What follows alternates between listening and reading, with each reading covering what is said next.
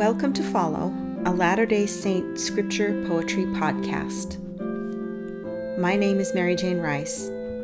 Thank you for joining me today. The reading this week is Luke chapters 12 through 17 and John chapter 11. The poem I'm sharing today was inspired by the parable of the lost coin as recorded in Luke chapter 15, verses 8 through 10. If you'd like to read along, you can find this poem on my website at maryjanerice.com. Let's begin. Silver coin. I only knew its worth when it was lost. Not just what it could buy to satisfy hunger and hearts, but what it cost me to get it. Cloth woven from scavenged scraps of time, embroidered with leftover ambition, sold to wealthy haggler who had no taste or appreciation. I searched, scrutinized, and swept every corner, every cupboard, but the cursed coin remained indifferent, no resistant to discovery. Till, hallelujah, beneath my candle, I caught it glinting snug behind table leg. Come, rejoice with me, for souls and bodies fed, for new threads on the loom, for all misplaced treasures waiting to be found. Let's think about the setting where Jesus teaches the parable of the lost coin. In this chapter, he isn't speaking directly to Pharisees, but to publicans and sinners. You might say it's kind of like a real-life version of the parable he told in the previous chapter when he dined in a Pharisee's home. That was the story about the man who held a feast and had to bring in people from the streets and lanes because his original guests wouldn't come. The Pharisees wouldn't believe Jesus or come to his feast, so Jesus opened his doors to everyone on the streets.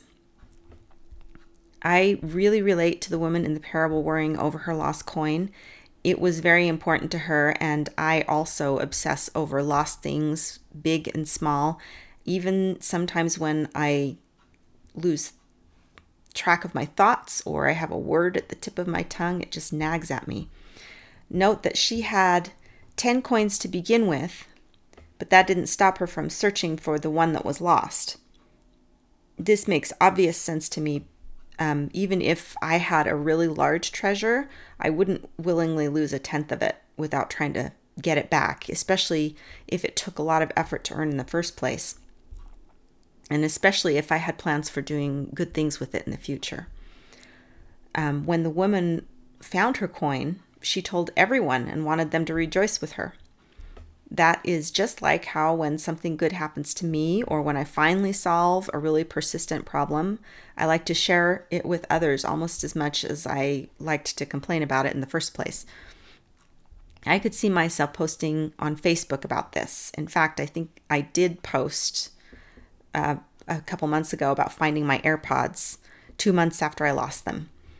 Finding lost things feels really good, and it feels good to share it with others. Now think about this from the perspective of the coin.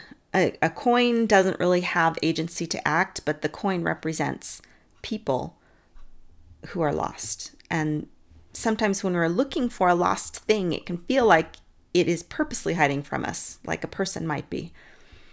How do you feel when you are the thing that is lost? Do you try to hide or do you hope to be found? Maybe you feel both things at once. Sometimes I feel like I'd like to be alone, but I also feel a little sad when no one comes looking for me. How do you think Heavenly Father feels about us when we are lost from Him? It's easy to make a surface judgment that one group of people is lost, the outsiders, and the other group of people is found, the insiders. But the truth is that everyone is lost in the sense that we all need to repent and exercise faith in Jesus Christ. Everyone feels like an outsider at least some of the time. Even people who look like they are always surrounded by friends and really popular often feel like they are the one person who doesn't quite fit into the group.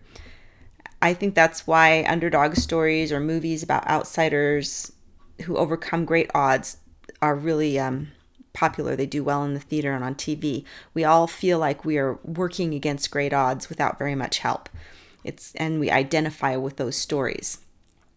It's good to remember that others share that feeling of loneliness and that it isn't unique to any one of us. Understanding that can help us overcome our own loneliness and lostness, because then we reach out to others, no matter who they are. We find them, and we can find ourselves in the process. A short note about the punctuation in poetry. I have heard people say sometimes that they are uncomfortable with poetry and have a hard time understanding it because so much of it kind of flouts conventions of form or punctuation or even spelling. It is true that a lot of modern poetry experiments with new ways of saying old things. My personal preference as a poet is to try to use very clear punctuation in conjunction with line breaks, though sometimes I do write more vague sounding poems and just things that fit whatever the subject is and how I'd like to express it. But most of the time I try to be clear because I want to be understood. That's why I write. I want my writing to be understood. And I also want to help readers make up their own minds about what my poems mean. If you can't understand the poem in a conventional sense, then you can't exercise your own creativity and interpretation. At least that's what I think. So by providing recognizable boundaries, it actually helps readers discover new meaning that even I wouldn't have seen myself as the writer.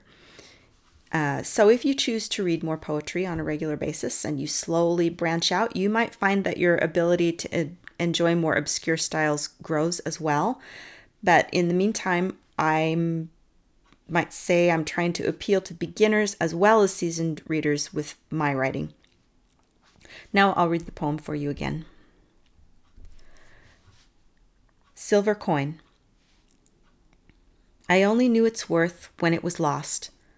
Not just what it could buy to satisfy hunger and hearts, but what it cost me to get it.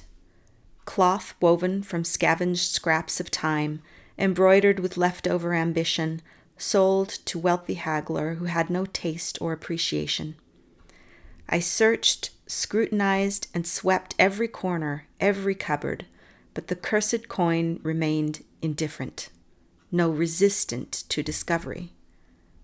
Till, hallelujah, beneath my candle I caught it glinting snug behind table leg.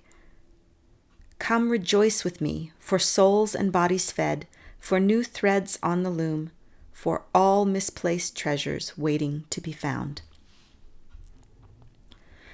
That's all for today. You can find more of my poetry at facebook.com/LatterdaySaintPoetry or visit maryjanerice.com. That's MERRIJANE rice.com. My contact information is in the show notes. Thank you for listening. May your time spent in the scriptures this week be rewarding.